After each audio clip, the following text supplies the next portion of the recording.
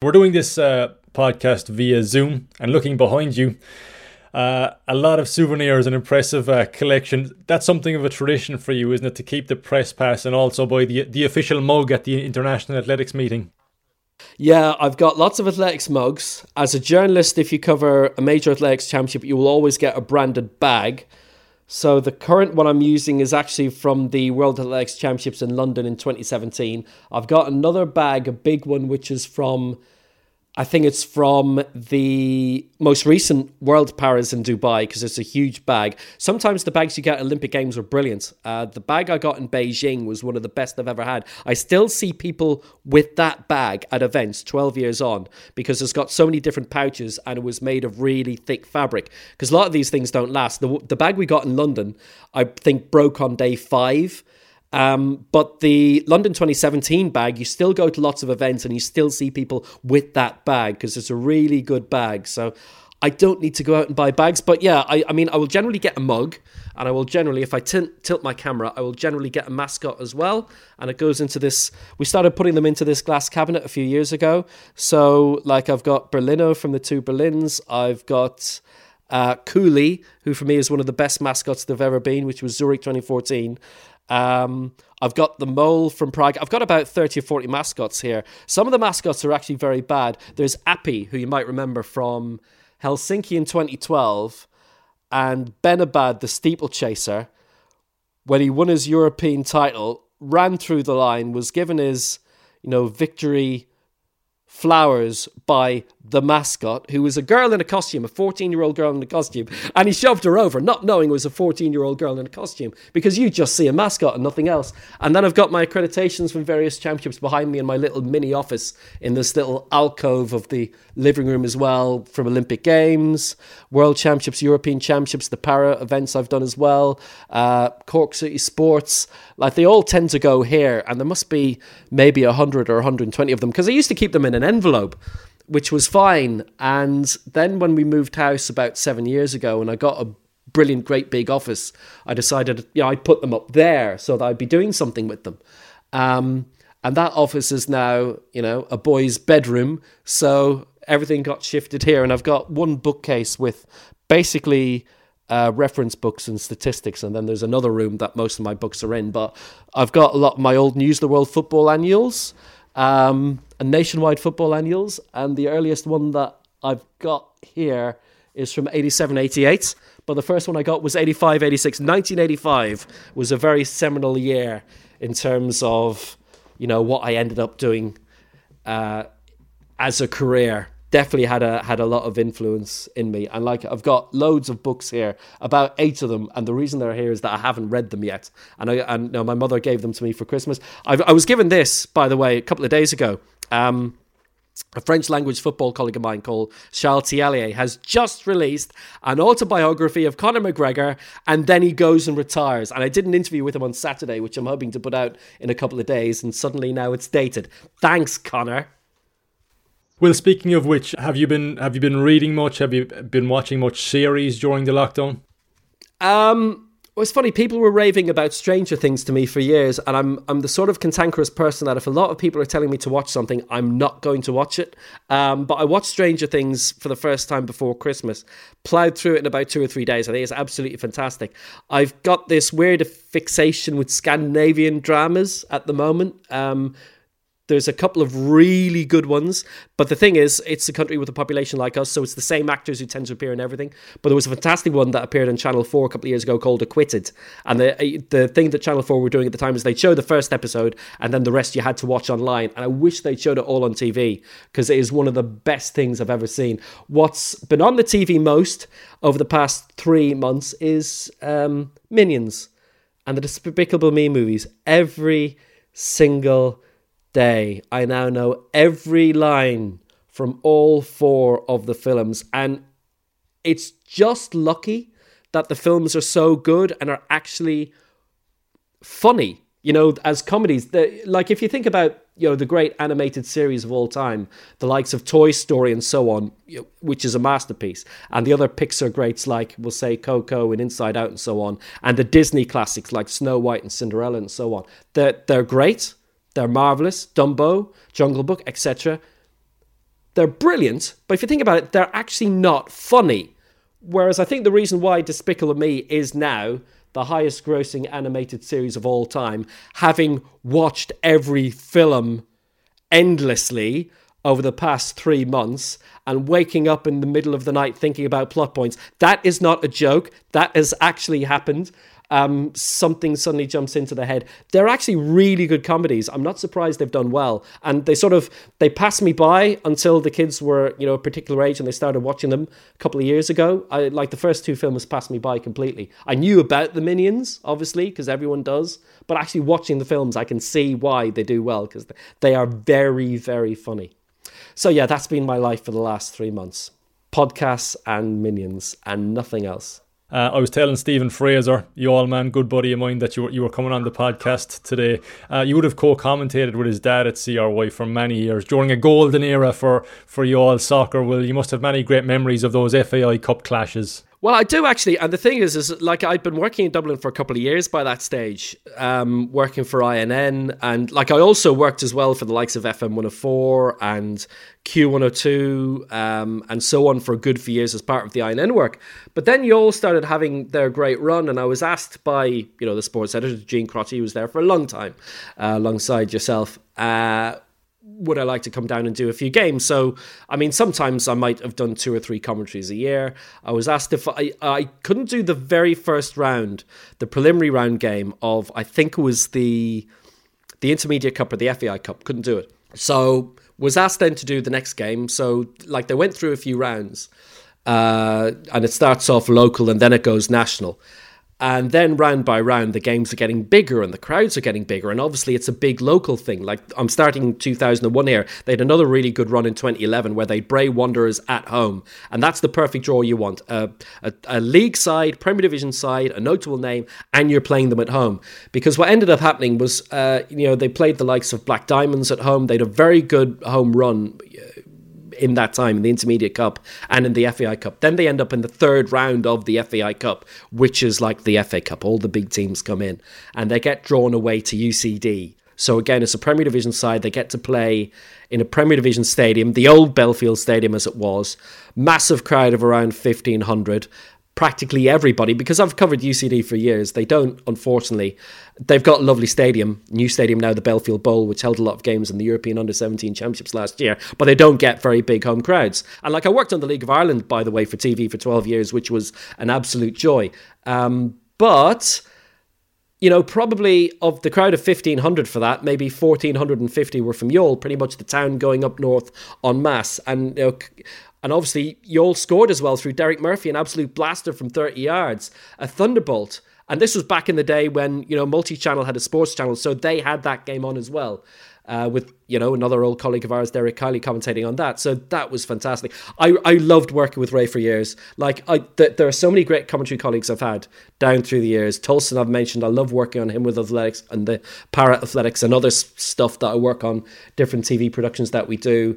Dick Cooper and Jesse Barr and the athletics is just an absolute delight. And Tolson as well, working on that. In football, the best prepared I've ever worked with. Definitely Brian Kerr, Brian Little, and more recently Lee Hendry of the more recent generation. The preparation he does is magnificent. It's tremendous. But working with Ray was fantastic. Absolute pleasure. We ended up all over the country. We did those games against Fanit as well, the Intermediate Cup quarter-final, which again you all could have won. And you remember, Fanit are pretty much the most northerly club in the country. It's next stop Reykjavik. And that was something like a 6 or 7 hour bus journey. I'd gone to Youghal on the Saturday morning and I'd actually thought the bus had left, but thankfully hadn't. So there was going to be a commentary in the end because, there was no way. I don't drive. There was no way I was going to get up. And this is nearly 20 years ago. There was no way I was going to get up to northern Donegal on my own. Thank you very much. And the Fannin Peninsula. But it was a great team. The pity was, they had a brilliant manager as well in Davy. And sort of the team sort of broke apart sort of very quickly after that. Because if you look at the likes of, the great Cork sides, you can look at College Corinthians, you can look at Cove Wanderers, you can look at the likes of, let's say, Sheriff and Carew Park. St. Michael's in Tipperary, North End to a certain degree as well, Evergreen just down the road from me here in Kilkenny, that go far in, you know, the FAI Intermediate and Junior Cups quite regularly, and who end up in the FAI Cup proper quite regularly. And they had a brilliant foundation there. They had the team, they had the experience, they had some good young players in that as well. Obviously, Ken Hennessy as well, a fullback, ended up becoming an international referee, which was magnificent. But they were a really good team. But, I mean, within a year, they'd gone out, I think, of the Munster Senior League. They'd gone back to the Red House League again. And, you know, the manager changed and a new manager from outside was brought in, and it sort of fell apart very quickly. But for them to get back to that platform again in 2011 and to end up playing Bray at home, and, I mean, they were outclassed. Gary Dempsey, you know, who played in the European underage winning sides under Brian Kerr, that brilliant team that, you know, Jim Goodwin and John O'Shea was in, around the same era that Damien Duff and Robbie Keane were in that under-20 World Cup side that did so well in Malaysia, reaching the semi-finals. I mean, Gary Dempsey's played years in the Scottish Premiership, and he was class on that day, and a 3-1 win for Bray. You couldn't argue with it. But, I mean, for those games to be on, for Youghal to still have a bit of success there, was fantastic. And I was delighted then when I ended up working for 5 seasons on the FAI Junior Cup in TV, and for the final season we did it, although we didn't know at the time it was going to be the final season because the sponsors, Aviva, then withdrew from football. But I'll tell you, as sponsors, they were absolutely incredible. We covered on TV highlights the opening rounds then of the FAI Junior Cup, and Youghal thankfully went far enough for us to say, right, we're going to send a camera down to Youghal. So I can't remember, was it Cherry Orchard or someone like that they played? It was a really wet night on a Friday night. And I was actually away at the time. I was listening to you commentating on radio. I was in Riga Airport, and it was a miserable night, but like you managed to keep the broadcast on air, and thankfully the TV gantry managed to stay up in the wind and the rain and the storms. And you know, like, they got through, which was brilliant. So we managed to get Youghal United on TV for one round. Sadly, they went out away from the cameras the following round. But it was sort of a little thank you, if you like, for giving me such very good footballing memories. And, if you like, giving me a bit of a leg up as well in football commentary, which I would have done in the very early days. Yes, so many great memories of covering Youghal United with Ray Fraser and other I suppose local events that spring to mind, Will, that I mean, one is no longer with us now, sadly, the Ballycotton 10. That was an iconic race, to say the least. And of course we had the Tour de France pass through Youghal 22 years ago next month. That was a bit disappointing, actually. I mean, it was iconic that it came through Youghal, but it was somewhat underwhelming, wasn't it? Well, there were a couple of things about that. So first of all, the Tour de France, I was working on that for WLR, Waterford Local Radio. I was working for them for that 18 months. Waterford was going to be a preem. The stage started, I think it was in Enniscorthy, and then obviously finished in Cork. So I'd had a few periods working for South East Radio either side of that. The WLR coverage on the time was fine. I mean, one of the main news and sports correspondents, Pat Murphy, was a big cycling fan, so he put a lot of work into their cycling coverage. So I ended up, I think I was doing a few interviews and stuff like that on the day. I don't think I was involved in the live coverage itself. They covered the cyclists going through Waterford live, then through Carrick and Shore live, because obviously if you're bringing the Tour de France to Ireland, it has to go through Sean Kelly's hometown. Went through Dungarvan, so they covered those sections live, and that was pretty much it. South East Radio had a long live programme that day, which really impressed me. But obviously, CRY, there was live commentary all day from quite a few different commentators at different vantage points. And I think your nerve centre was in the clock gate, which was very, very impressive. And if I remember, French TV put a camera there as well. So your commentary team there in 98, probably it is before your time in terms of radio, Jordan. But, you know, I know Gene Crotty was commentating. I think McSheehan, I think Ken Bullman were among the commentators. So then you had the massive crash around Grange heading into Youghal, where Chris Boardman, who's one of the favourites for the Tour de France, crashes off. He hits a spectator. And that's the end of his Tour de France. And obviously, it was a young spectator as well, I think, a young child who ended up, I think, in hospital for a couple of days. I remember speaking to a local correspondent around there who sadly passed away subsequently, Kevin Gallagher, who was sort of filling us in with news about that. So suddenly, Boardman comes down. Now, I was in WLR, it had passed through Waterford, and then that was it. The The story's over. Go home, everyone. So like I was in studio doing a little bit of extra sort of Tour de France work for different bulletins and so on. And then Boardman goes down. So just outside Youghal. So I think, okay, that's a big shock.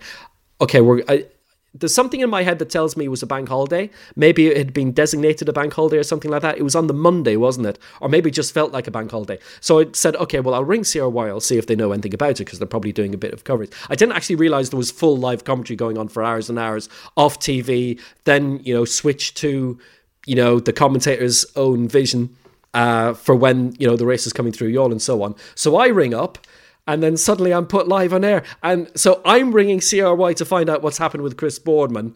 And then I hear Gene saying, and now let's try and find out what's happened with Chris Boardman. Here's Will Downing.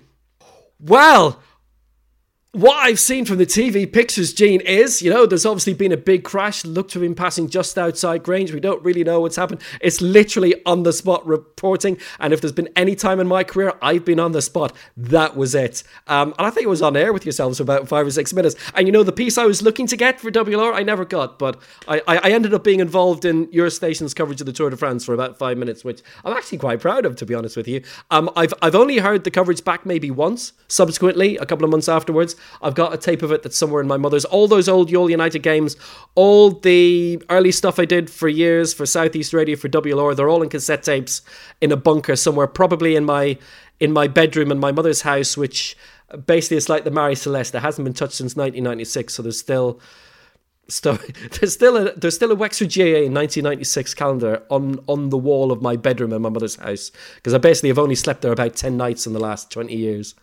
I was wondering about that, all your classic interviews and commentary. So you do archive them, you do have physical copies, because that's something we probably miss nowadays. Like you're putting something on the cloud or you're putting something on a memory stick. Will it be there in 20, 50 years' time, you wonder?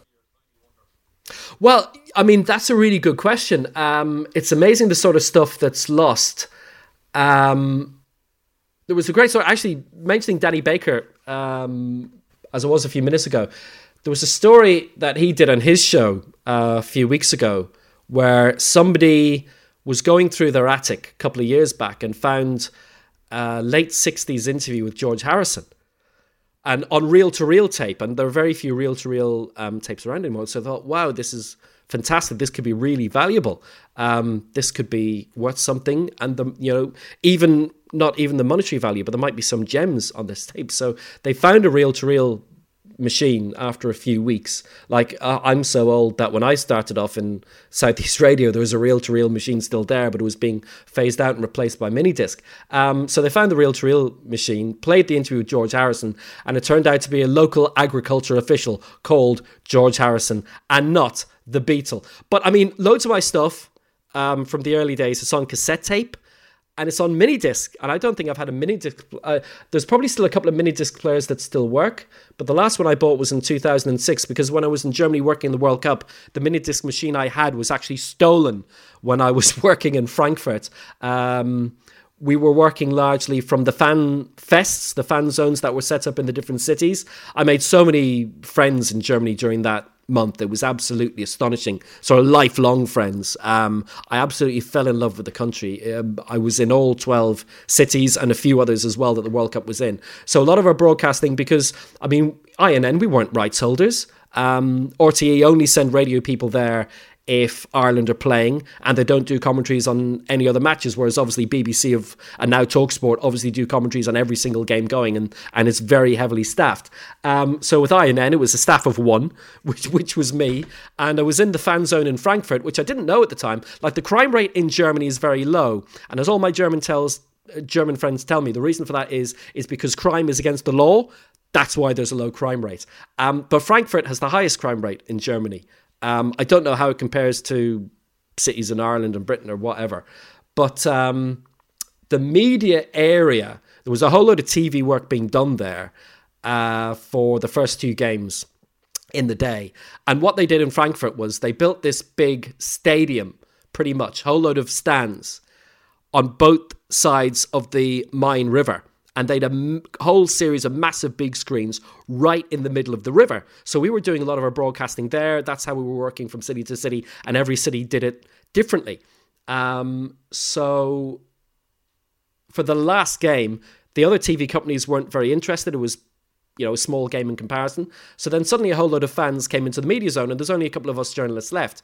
So I had my laptop. I had all the equipment. I had tons of stuff out. So I packed a lot away, put my camera, my phone into my pockets and so on. The only thing that I didn't put away, I had my foot on my laptop so no one could nick it.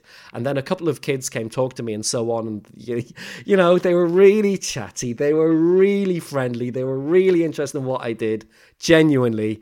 And then I discovered when everyone went away, they'd nicked my mini disc machine. And I thought that's the one thing they will not steal because they won't know what it is.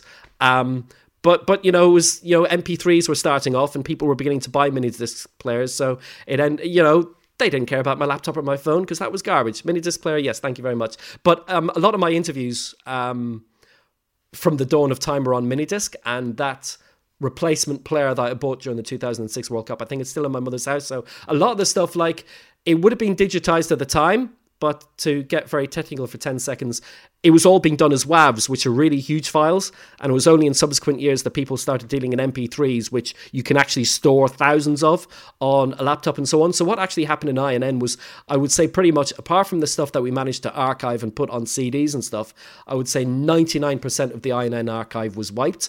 And unfortunately, that I would say happens in lots of radio stations. There's one radio station in particular. We used to do a massive review of the year in INN. I did it for about 6 or 7 years. And every Christmas it kept getting longer and longer and longer. And I felt if I wasn't going to quit radio one year, it would definitely kill me. And what was happening the last few years as well in INN was, I used to cover all of the GAA championships every single week. But what started happening the last couple of years, being sports editor, was they had to justify a full-time salary for me. So then they started sending me to lots of events overseas, like European Athletics, World Athletics, Olympics, Ryder Cups, etc. So I was missing a lot of the GAA year. So if I was at a game, I'd be doing commentary for a radio station as well as reporting for INN. So I'd loads of the commentary archive anyway at the end of the year. So, here's the highlights from the Munster final, the Connacht final, the All-Ireland semi-final, and so on. But if I was away, then I didn't have those. So you'd be ringing various radio stations to say, look, we're putting our review of the year together. Do you have commentary from this game? Blah, blah, blah, blah, blah. So there was a particular radio station where a really good friend of mine had been working for about 5 or 6 years, and he had left. And it was a radio station in an area with a very, very successful team. So great, they'll have all the commentaries, that'll be brilliant. And it was a station where I had loads of friends working as well, so people who I've worked with down through the years, so no problem there. Gave a ring at Christmas. My mate had just left, but no problem there. All the stuff will be there. One of my a few of my old colleagues were still there, and they said, yeah, I'll get you that stuff now. And the new sports editor had come in and had wiped everything, literally everything.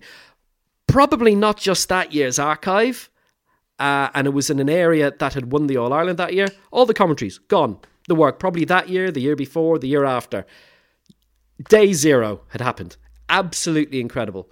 And that was towards the end of my time in INN when I thought, well, you know what? If this is being done, what's the point? Why are we doing this?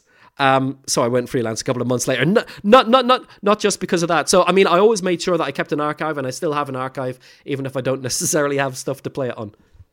Well, if you look at YouTube nowadays, a lot of classic interviews seem to be trending. They seem to be what people are watching on YouTube. You've got a lot of 90s football has a big cult following as well, seemingly. So maybe that's something you could look at, Will, releasing some classic interviews. Maybe that Joe Frazier one.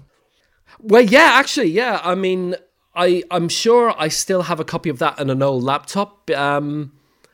Because I've interviewed actually a few different great boxers. I think Frank Bruno as well I interviewed in my time as well. And obviously, the era, Ricky Hatton, I remember interviewing at the World Darts Final. I covered darts for 5 years and loved it. I would cover the World Championship every year. That was an offshoot of me working in Wexford when the first World Grand Prix in Ireland was held in Rosslare in 2000. And that was it. I just got heavily into darts. There was a really brilliant press officer called Ollie Seaton, and she said, look, hey, you're welcome to come to any darts tournament you want. And Gail Farmer was one of the main press officers as well, who did all of the updates on the PDC website on Planet Darts, and we're still friends on Facebook. She's not involved in darts anymore, but again, I found with darts it was a bit like athletics. everybody's so friendly. Everybody wants to talk to you, and they're delighted with the attention. That was back in the day when there were 3 majors. There was the Grand Prix, the Match Play, and the World Championship. Now you've got about 25. There isn't a week of the year when there isn't darts on TV. And I've always been a massive darts fan, but now there's too much darts. So a lot of it, I'm afraid I just don't watch. I'll watch the World Championship, probably the Match Play. And I mean, if there are a couple of finals here and there, I might watch them, I might not. It depends what other work I'm doing. Sorry, what was the question again? I was saying all your classic interviews down through the years. Maybe you could look at like releasing them digitally now, such as the one with Joe Frazier. Absolutely. And I still have that somewhere. And I've got loads of old interviews, like Ricky Hatton I met at the darts, because there was a period when Phil Taylor had a lot of celebrity fans, and they would just show up, like Robbie Williams and people from, I don't know, S Club 7 and stuff like that. And you'd end up interviewing them. I remember interviewing Pierce Brosnan while he was still Bond at the Special Olympics. I remember interviewing Maria Shriver as well, married to Arnie when he was governor of California. And if I remember, obviously I think it was her mother or her grandmother was one of the founders of the Special Olympics. So suddenly when the World Games were there in 2003, and we had a different kind of event that we had to try and approach differently because there was a major charity aspect to it. It's competitive sport, but not competitive sport, if you like. So you would choose your phraseology in covering the Special Olympics very, very carefully.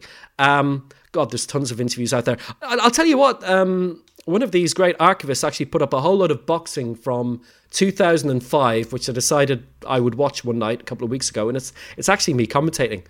I'm on stuff on YouTube that I've forgotten about by now. The first year Satanta was on. The first couple of years Satanta was on, they went to cover everything. They covered the National Boxing Championships. They covered hockey for 5 or 6 years. When Orty had stepped away from covering the basketball in the early teens, about 10 years ago, we had the cup final for 3 years on Setanta, and we did lots of highlights. And like, I also worked on Hoop Zone, which went out on TG Car in 2001. So there's loads of stuff out there that I'm actually on. But yeah, I've got a massive archive at home, and I'm always thinking one day, this is obviously now the perfect time to do it.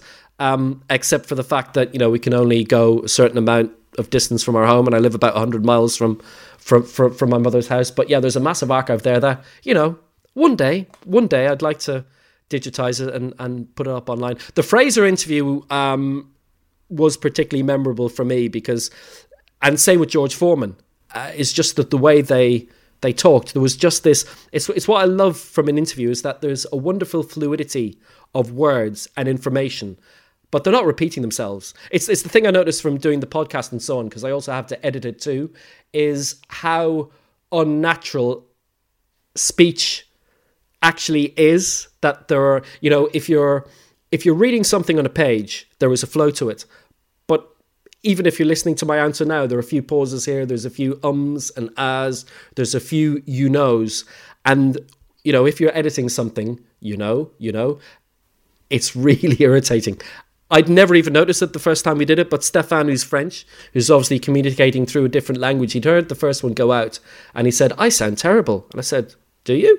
And then I listened to it back, and I said, okay, yeah, there's a few things I can do with that. So like it spends hours of editing work to get everything sounding reasonably fine. But there are loads of interviews certainly in the past, like Sonia O'Sullivan we used to interview quite a bit because she was a major name still in the late 90s and early noughties and still winning major international titles and medals. The great thing about athletics, I think, from a local perspective as well, is that, you know, you would have covered races such as the Ballycotton 10, the Emer Casey road race. It's great to see international stars, particularly in the road racing scene, like Sonia O'Sullivan, Sergio Chibanu, Mick Clossy as well, strutting their stuff around Ballycotton or Youghal, isn't it? Well, absolutely is. I mean, Sonia ran in Ballycotton one year. I think it was 2011. I think it was the year... No, 2001, should I say. Sorry. It was the year of foot and mouth, so it couldn't take place in March. A bit like now, a lot of sport got bumped a few months. And, I mean, she was there, and she was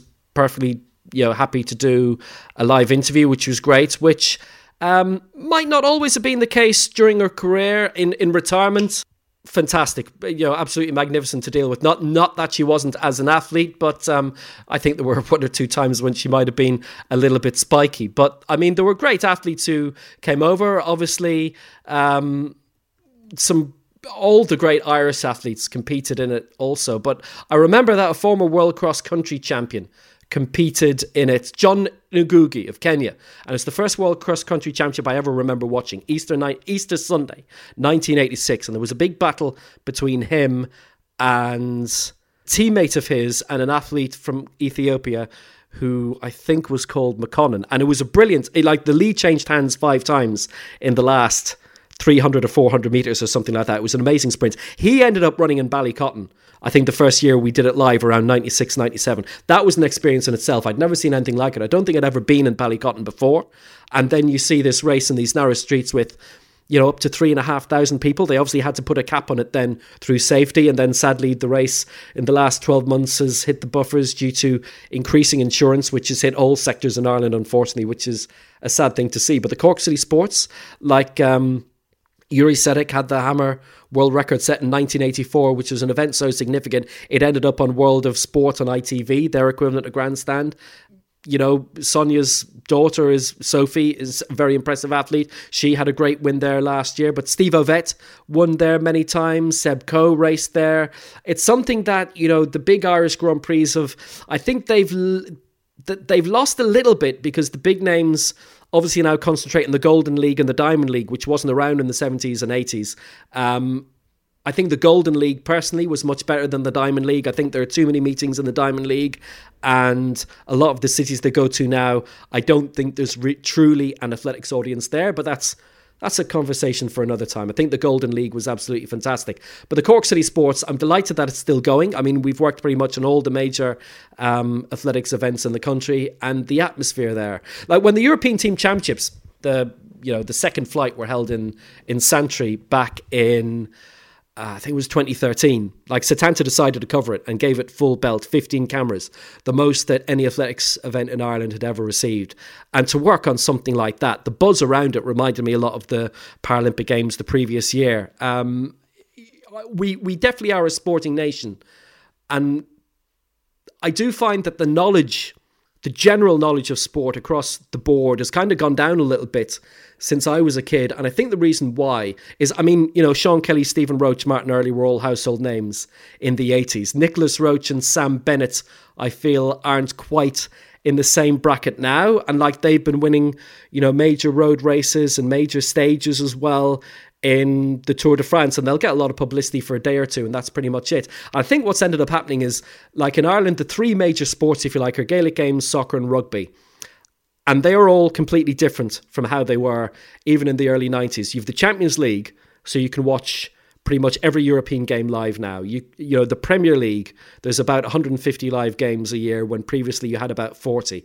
Rugby, you've got the Rugby World Cup now. You've got the European Cup. You've got the Pro 14, which weren't around. There were only domestic club games. You had maybe 5 or 6 live rugby matches a year back in the early 90s. And obviously Gaelic Games is live every single week now. And you have what for me is a very convoluted process. You've got a group stage in the Munster Championship. You've a group stage in the All-Ireland football. You've the backdoor system. And you've got way too many games being played now, and obviously there's loads of GAA matches. I remember being a guest on 96 FM on Janie, it must have been Neil Prendeville's show as it was on the time, during London 2012, when one of Rob Heffernan's races in London wasn't shown live because I think something like Meath against Kildare or Meath against Wicklow was being shown live instead, which was very important in those 2 particular counties, but obviously was not of national importance, whereas Rob's race obviously was. So, you've got, between all the channels, you might have 200 or 250 live GAA matches a year now, when previously you'd have had both All-Ireland finals and hurling and football, the final, and that was it, and nothing else. So the 3 main sports have expanded massively, and it's eaten into the coverage that all the other sports are getting, like athletics and cycling and swimming, for example, where, traditionally we've had some very, very strong competitors, and they're not really, I think, getting the airtime that they used to, and they're not getting the column inches that they used to either. And I mean, you try very hard, and all the various different organizations I've worked for, you've tried hard in order to boost their coverage and so on, and sometimes we'd be successful, other times we try and get various things to wear which aren't successful. But, there's something about athletics, and I've said this for many years. In athletics, if you happen to miss something, you will hear from everybody, "We're sorry you're not here." And there's quite a bit of soccer I've worked on down through the years where people say, "We're sorry you're here." That is interesting. Well, I suppose in a non-COVID world, you would be packing your bags now, or getting your bags packed for Tokyo, would you? It's actually interesting. At the start of the year, I wasn't due to be working in either the Olympics or the Paralympics, but that could very easily have changed. There were a few big events that I was due to work for which were wiped out by the current situation. I was due to be working on Powerlifting World Cup, a big Paralympics build-up event, which was going to be in Dubai. That was in April. That got wiped out. I was due to work on the Invictus Games, which is sort of the Paralympics for injured soldiers. That was due to be in the Netherlands in May, which was actually the same week in May as the Eurovision Song Contest, which was going to be held down the road. So that would have been an interesting week. So that went to the wall. I was due to be working on the European Para-Athletics Championships, which are due to be in Poland this week. I was due to be working on the International Champions Cup, more than likely, the summer tournament that all the big clubs play in the States and Australia and so on. And I was due to have a whole wave of summer friendlies as well that were going to lead into the autumn. And probably I'd have been working on the Paralympics, but maybe not the Olympics, because the Olympics I've covered for radio and it's been as a freelance. So essentially you more or less pay your way, and Japan's very expensive. So probably the Olympics, if I was going to be working on them, it would have been from home. The Paralympics, more than likely, probably I would have been on site. But they're on next year instead, along with everything else. So it's been a really weird summer where I've got, 2 or 3 months of Polish football to look forward to. But bring it on. Happy days. Yeah, it's going to be strange having a Euro 2021 and an Olympics 2021. An odd year, that's certainly going to be unusual, isn't it? Well, it definitely is. But if you remember, the Ryder Cup used to be in odd number years forever, basically. And then 9/11 happened just before the 2001 event. So then they went to even numbered years. But with the current situation, it looks likely they're going to go to odd numbered years again. So there would be two major catastrophes, if you like, that have knocked the Ryder Cup back into its natural long-term schedule again. It's going to be very unusual, very cluttered, not just 12 months, but, there's a knock-on effect that some of the 2021 events, like the World Athletics Championship, have been pushed forward to 2022. So you've got something like a 5 or a 6 week period in the summer of 2022 when you've got the World Athletics Championships, the European Athletics Championships, and also for some nations, the Commonwealth Games as well. And I think the women's European football as well, which was due to be 2021, is now going to be in 2022. So there is going to be a knock-on effect actually for a few years. The ripples will still be there going further into the decade that perhaps we don't quite fully realise yet. Talk to me a bit about your routine, Will. I know it's changed in recent months, but in terms of research preparation for a soccer game, shall we say, are your notes handwritten? Are you printing stuff out or what? Right, they used to be handwritten. They were handwritten for a long time. Like, I started doing TV football commentary, I would say, in 2005. And like some commentators do, I was writing my notes out in stickers. There would be a full roll of them. And then when the team news would be announced, stickers come off, stick them on the page. I've got a spiral A4 book. I've got a whole load of them here, actually, which I will show you, which is great on a radio podcast. But anyway, I'm going to show you if no one else can see it. So that's what I used to do for ages. And then I started doing the Belgian football in 2010. So for pretty much the first time, I was then dealing with the same teams each and every week. So there was no point writing the same notes out about the same players every week. So what I did was I wrote out a master sheet and went to a printing store near Setanta Studios in Dublin, Snap Printing, and got them to do 20 colour photocopies for me of the same pages, and then just mark out who was coming on. All well and good. But then what happened was I ended up working on a couple of things simultaneously. There used to be this soccer tournament in the south of Spain featuring Scandinavian teams and big teams from Eastern Europe. So you'd have 2 from Norway, 2 from Sweden, 2 from Denmark, and the likes of, let's say, Shakhtar and CSKA. It was called the Copa del Sol. And that would be 2 or 3 games a day, every day for about 10 days.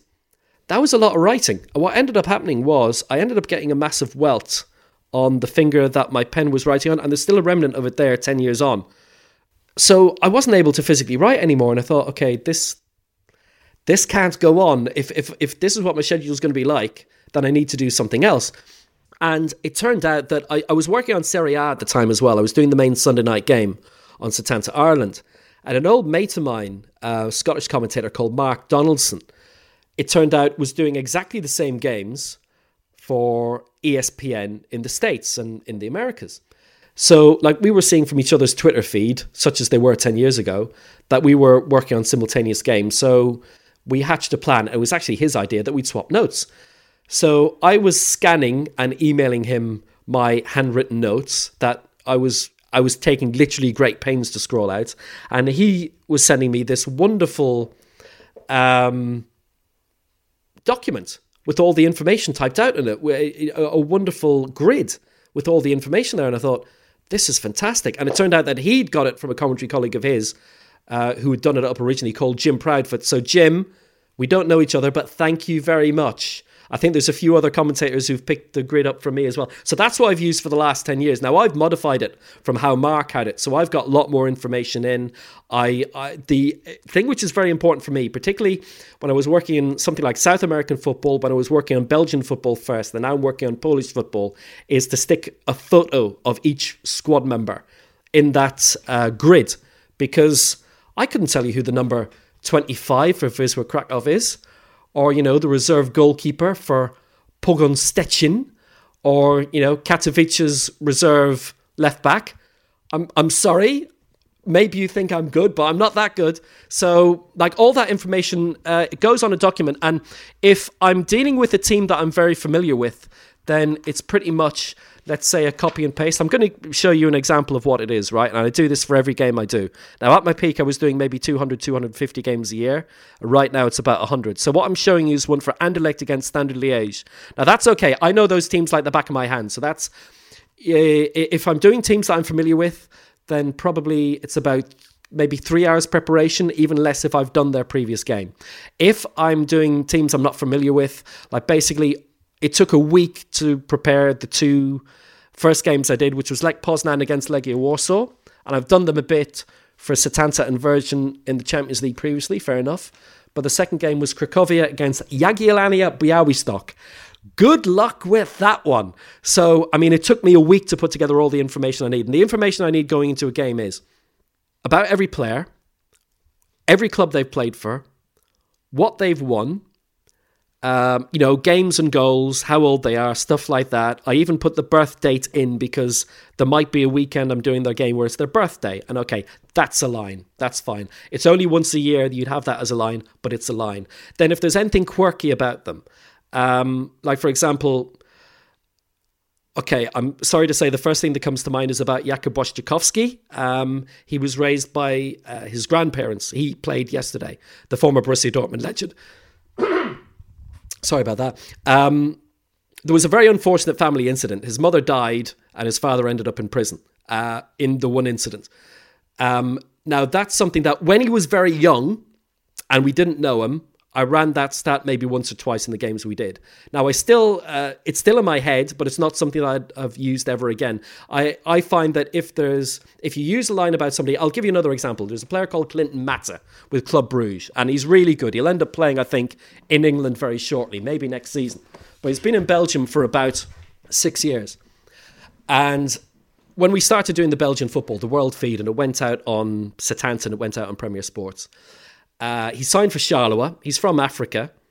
And the interesting thing about him, apart from who he's played for and what he's won, is he was born in November 1988. The end of November 1988. And his name is... 1992. The end of 92, November. He was born and his name is Clinton Mata. So you don't need to be Albert Einstein to work out that he was named after Bill Clinton. That is a brilliant line. So, first Charleroi game we do, we mention it. Brilliant. Second Charleroi game we do, we mention it again. because, it's still a good line. Don't mention it again then for months and months, probably once more later on that season.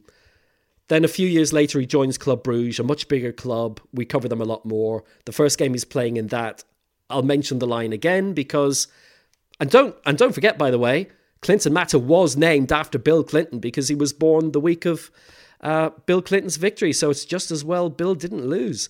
But then obviously, if I'm covering Club Brugge and Virgin, that's for a different channel. It's for a whole different audience. So I can bring, the fact out again, stuff that I'd used previously, let's say in the Belgian league, and I've worked in lots of other leagues, but it's the one I've worked on most over the last 6 years.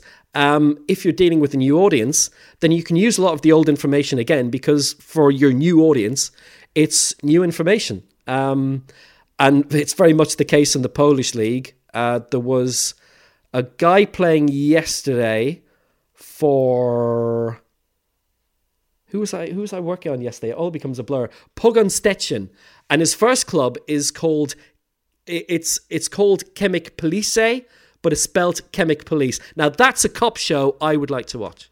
Well, the notes are really impressive, really in-depth. And looking at your office there on Zoom, a lot of archive material, a lot of souvenirs. Do you think you'll open a museum in Monte Carlo down the line, as you call it? A few years ago, the woman of the house actually recommended that. I think she was trying to get rid of clutter and suggested that, I should really open a sports museum back down in Dungarvan or something like that and put all my stuff in it, because people would probably appreciate it. And more importantly for her, it would no longer be in the house. The thing I'm terrible for is, like, this is probably one bookshelf of about 5 I have that you can see, but I've got a whole lot of reference books. And if I go somewhere, like I usually spend some of my summer holidays in Estonia, because obviously the boys are half Estonian, etc., etc.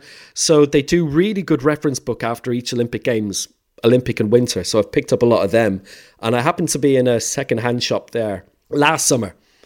I was on holidays in Estonia for about a week and a half. I'd been in Minsk for the European Games. There was a break of 10 days before going to Kazakhstan for the Powerlifting World Championships.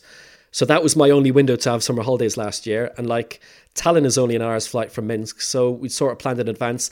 Well, look, I mean, if the whole family is going to Estonia anyway, why don't we pick this week? I won't travel with you. I'll fly up from Minsk, join you for the summer holidays and so on.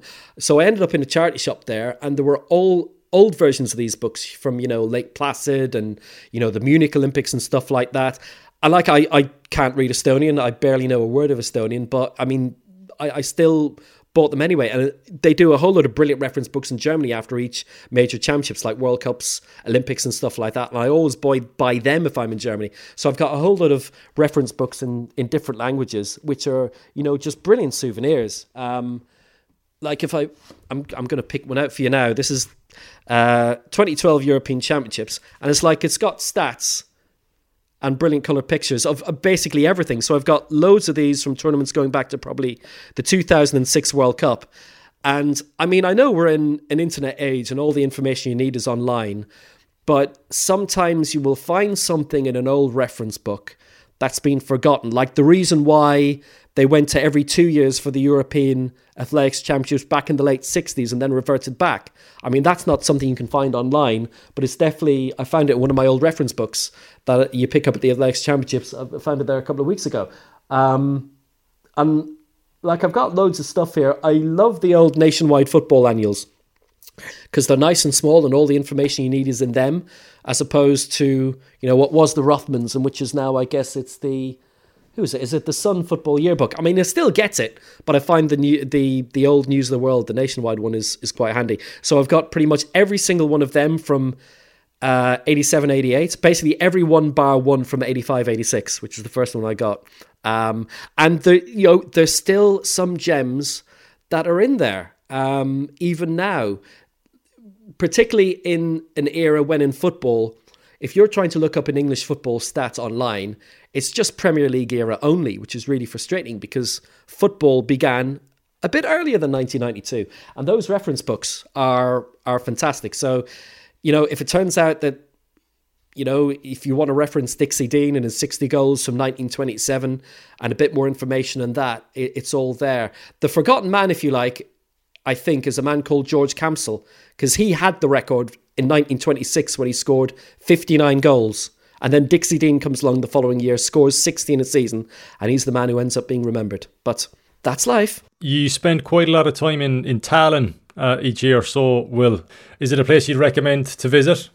Tallinn is one of my favourite places. I mean, it's funny, when I went there first, which was in 2009, a bit like Minsk, I was expecting somewhere quite Soviet and quite Eastern facing. And I think there was an athletics event there that was on under 23s or under 20s or something like that in the late noughties. And, you know, then obviously I met the lady there who would become the mother of my children and so on. But I was shocked when I went into Tallinn, because it was like being in Copenhagen or being in Stockholm or Gothenburg. There is a very strong Scandinavian vibe there, and it should actually be obvious.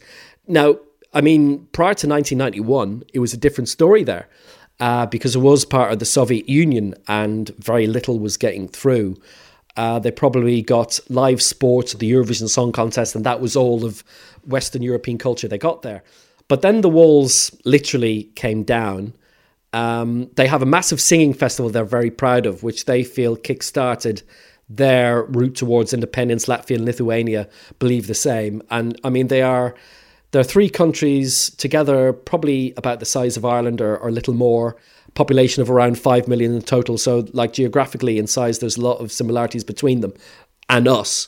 But, you know, Estonia, Latvia, Lithuania are three very distinct countries with a different feel in each one. But they do have a great working relationship between the three of them. But in Tallinn, there's a 90-minute ferry ride to Helsinki. There are about 4 or 5 ferries a day to Stockholm. I mean, you get Finnish TV in Estonia. You can probably get Swedish TV as well. So there's massive relationships between those two countries. So it's bright. It's breezy. It's a young country again in terms of they got their independence 30 years ago, but there's a very youthful population. It's sort of it's very fashionable. Like people wear some really natty dressers there, lots of it. It's wonderful. Like the weather is quite warm in the summer. You get a nice sea air, which is quite bracing. It's a wonderful place. It's absolutely beautiful. They protected the old town quite well, but it's a really good modern city. They've got a great infrastructure. It is part of their law that free Wi-Fi is a human right. I thought that was a joke when I heard it first, but it's not. And the thing I find that when I'm there with the kids and so on is that pretty much every shopping centre has to have a big play area. Restaurants and stuff have got play area as well. So you can bring the kids, put them in the play area, have your meal, have your drinks or whatever. It's one of the most family-friendly places I've ever been. The atmosphere is terrific. And I guess one of the bonuses during the summer is that the sun barely sets. It's about 1 a.m. and you sort of think, hang on a sec, it's 1 a.m. It's still perfectly bright. I should go to bed. Yeah, and they've got a couple of really nice beaches there, and I would massively recommend it. The prices are very cheap as well. They have worked very hard in trying to dissuade the stag party and hen party market from visiting Tallinn, and I think they've actually done quite well in doing that. So I'm making it sound like a tourist paradise. I'll tell you one of the weird things was I'd completely forgotten about it, but there is a big memorial there to Joey Dunlop because he actually died in Tallinn. And I'd completely forgotten that it was there. I'd remembered him dying abroad somewhere in Eastern Europe, but I couldn't remember where it was.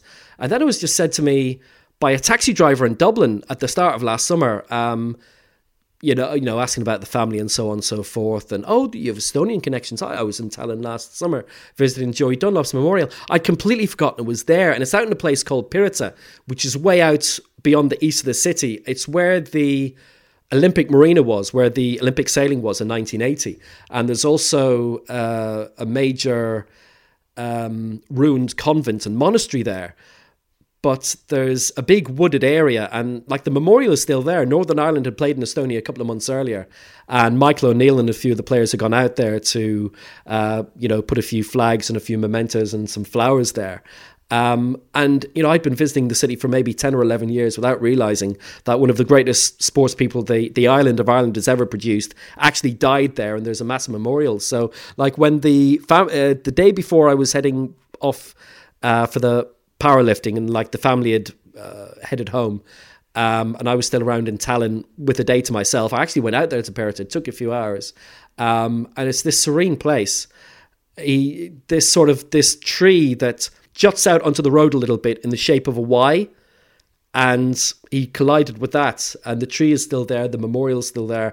And it's really touching. There are so many little monuments that people have placed there down through the years that, probably since 2000, when it became a memorial, there's a wonderful memorial stone there. And obviously that 20th anniversary of his death is going to be at the start of July. But there's so many terrific things there. Usually when I'm in Tallinn, it coincides with the early rounds of maybe the Champions League or the Europa League. So I've seen Dundalk play there against Levadia. I've seen Nomakaliu play there. I've seen an old club called Infonet, who then closed a couple of years ago. I've seen their Champions League games. And I've seen Estonia play a few times there as well, including against England, the 1-0 win around 2012 or 2013 when Wayne Rooney got the only goal. There as a fan, just, not as a journalist, but there's football on. I'm in the city, why not go? But Tallinn is absolutely fabulous. It's one of my most favourite places in the world. Yeah, it sounds like a fascinating place and something of a hidden gem as well. So I'm going to certainly add that to my places to visit down the line. Well, away from sport, what do you do to unwind? Do you pedal the roads of the sunny southeast? Are you out jogging each evening or? Well, I used to, and I actually have a bike here that's in a bit of disrepair. It's one of the things that when Setanta Ireland shut down in 2009, I suddenly found a very empty summer. But thankfully they managed to get a few rights back. So I was working on a couple of things a week, but I wasn't living in Ireland anymore. I'd actually moved back down to Aglish and got my old bike out, did a lot of pedaling then. Had a couple of great summers of cycling, which sadly I haven't been able to recreate since. But I do a lot of walking. I live right down by the Barrow Way, and it's absolutely fantastic. And there would be an ambition one day to sort of walk all the way down to St. Mullins, which is about probably maybe 20 or 30 miles away. And it is doable, and quite a few people have done it. If you get a good enough summer's day, it's definitely achievable. It's definitely an ambition of mine, but I would sort of tend to do a lot of walking. In terms of TV, like I said, I am interested in sort of overseas shows, but not just them. Chernobyl was on a couple of months ago, which was fantastic. It's one of the best programs I think I've seen. I really love Westworld. I started watching Westworld from episode 1 because I remember the original film in the 70s with Yul Brynner. And I said, well, maybe I'll watch an episode or two and see if it's any good. And then obviously it ended up being brilliant. And the same thing happened with CSI. I remember it starting off, I think, during Winter Olympics or something like that, and saying, well, maybe I'll watch 1 or 2 episodes. I remember the Winter Olympics were on. I'd visited a friend of mine I think it was their rag week or something like that in Carlow, because I was still quite young, early 20s or something like that. And the Winter Olympics had been on. I got back home. This was in Salt Lake, so it was wrapping up at about 3 a.m. And I'd seen the ads for CSI, and I said, wonder if that's going to be any good. And I just had a thought that, well, if I don't watch it now, I'm not going to watch it. It's 3 a.m. I don't want to watch it. It's going to be terrible, probably. I'll watch it, and then I can say, well, that's it. I gave it a try. And it ended up being one of the most incredible things I'd seen. And it's been, I think, one of the best American shows of the last 20 years. Certainly the first 6 or 7 seasons were before various cast members went. But I thought Wallander was great. I love shows which have particular settings. Inspector Montalbano, I think, is fantastic. The Italian crime drama, which is set on, I think it's Sicily or Sardinia. And that's a really, really good show. Sort of unusual stuff like that I really like watching. I don't tend to watch that much TV. In terms of Netflix, like I mentioned, Stranger Things, the new version of Star Trek, I think, is fantastic. The one that had the new Captain Pike and that Jason Isaacs was in, I think that's actually really very good. I made the mistake of watching the first couple of episodes when they were coming out on a Monday evening when my kids were in the room, because it's Star Trek like it's never been before. So I make sure the kids are in bed now if it comes on when I do watch it. But I think that is very, very good. But overall, in terms of TV, I don't tend to get to watch very much. But when I'm in Tallinn, I find I end up going to the cinema probably 6 or 7 times because the cinema is very cheap there, and I love going to movies. But like where I am is probably about 20 miles from the nearest cinema, so I don't tend to go as much here, and it's a lot more expensive here.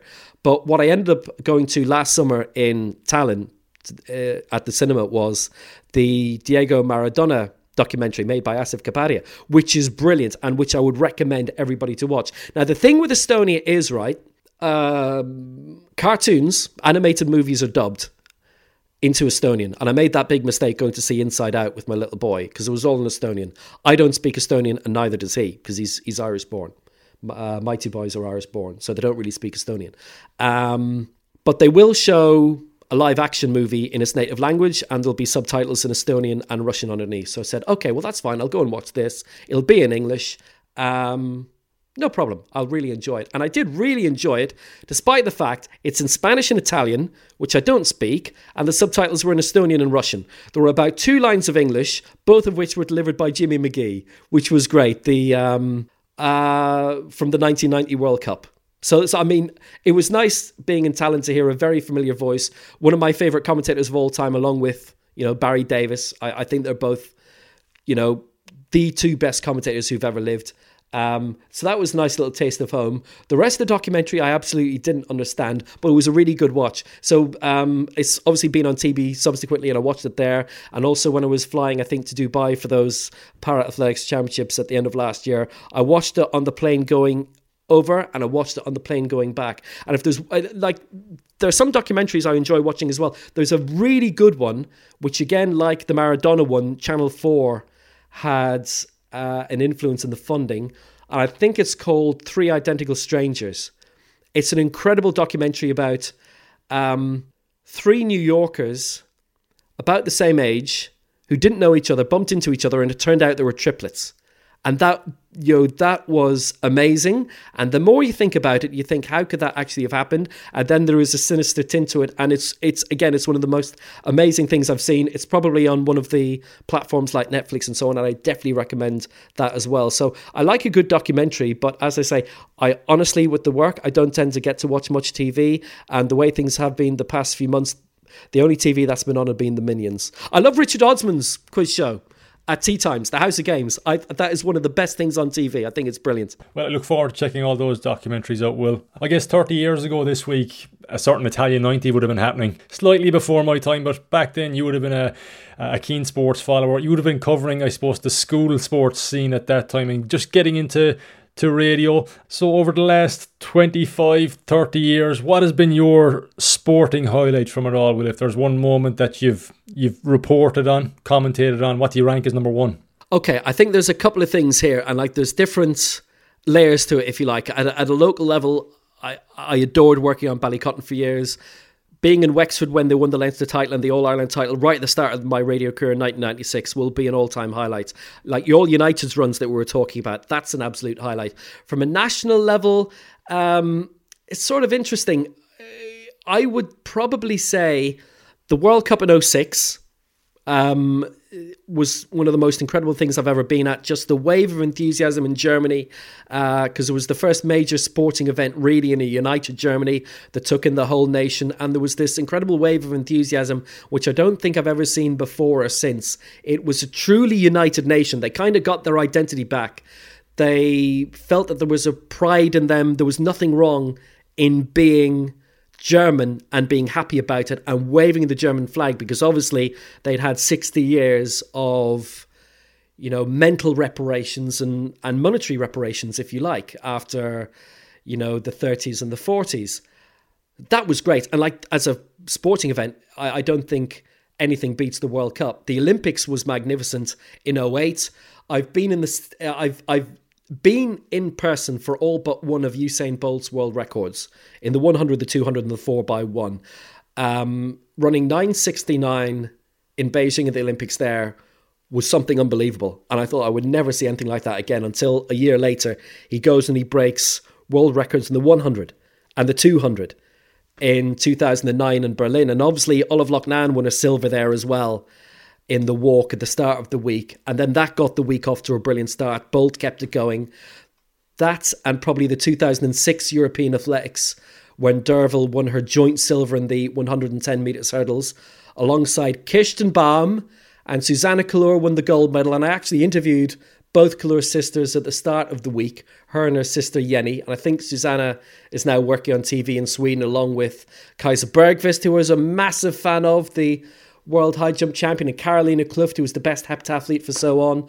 I mean, athletics probably, if I had to make a choice now, and I adore football, I love football, it's a 52-week-a-year thing. Athletics isn't. But if there was a thing where I was told, right, we're going to offer you 30 weeks a year of athletics and you can't work on anything else, I would probably say yes, please. Because like London 2012, and people will talk about, Super Saturday and the triple gold that Britain had on home soil of Ennis, Farah and Rutherford. And that was an incredible thing to be at. It's always something special when a host nation gets success, especially if they're not particularly used to it in a sport like that. But also being in Moscow the following year when Rob Heffernan won his World Championship gold in the walk, going through the line in the Luzhniki, and we had to get up at about 5 or 6 a.m. for the start of that race because it's the longest event in sport. It's almost 4 hours. So out of all the highlights, and you asked me to pick one, I'll go for those, and that's it. Probably no one's still listening, but I'm going to go for all those. It's been a bumper, Will, but I've really enjoyed it. We've broken the 2 hour mark. We've smashed it. It's double, almost treble, I'd say, the longest of my podcast. Certainly double anyway. No, it's been a pleasure. Absolutely, really enjoyed it, and we could stay talking undoubtedly. But to conclude, what motivates you so well? What makes you tick? Would you say the next big events? I mean, I came into the tail end of last year. I had those Para Athletics World Championships coming up. It was going to be a full summer last year. So I kind of thought, summer holidays possibly weren't going to happen, but they did. So I had 2 big events to work on last year. The European Games, for example, the European Olympics, I think are a brilliant event to work on. But in Britain and Ireland, they kind of tend to get overshadowed and overlooked, even though a lot of our best athletes are there. It's always the next big thing. So coming into 2020, it was those 3 events that I was going to be working on across Europe and into Asia in April, May and June. Then the next big thing I always look forward to is I always look forward to my summer holidays. I normally it would be in Estonia and then probably a few days somewhere else in Scandinavia as well. And that is for me the happiest time of year for me. But it's always the next big event. And right now, I'm not quite sure what that's going to be. And I think it's the same for a lot of people. But it's always the future. It's always the next thing. It's nice to be working on, so many great things. I've been lucky to have worked in so many important things. For Setanta particularly, I worked on all the Setanta Cup finals. I did all but one of their League Cup finals up to 2016 when Steven Gerrard slipped for Liverpool against Chelsea. I was commentating on that for them. I did the Champions League final for them in 2013. I've done FA Cup semi-finals, Europa League semi-finals and stuff like that, which is all really nice to have done, but it's always the next thing. And at the moment, it looks like the next things are all in 2021. So next year's my motivation, probably. There's something really sportsman about that, looking forward to the next goal, the next target, the next 3 points. Well, it probably is, without ever actually having been a sportsman, but it is probably the next best thing. I think I had worked out at a very young age I was never going to be a sportsman, but this would be the next best thing. Well, it's been a pleasure. Thanks a million for your time this morning. I've really enjoyed our chat, and we look forward to hearing from you around the globe again in the not too distant future. But as you said, you're commentating on Polish football for the foreseeable future anyway. People can hear you on Premier Sports, Free Sports as well. Dobra. And I sincerely hope, because Inter against Getafe still has to be played, that I'm still going to be doing that for Virgin. We'll see. I could pop up anywhere. That's my career now.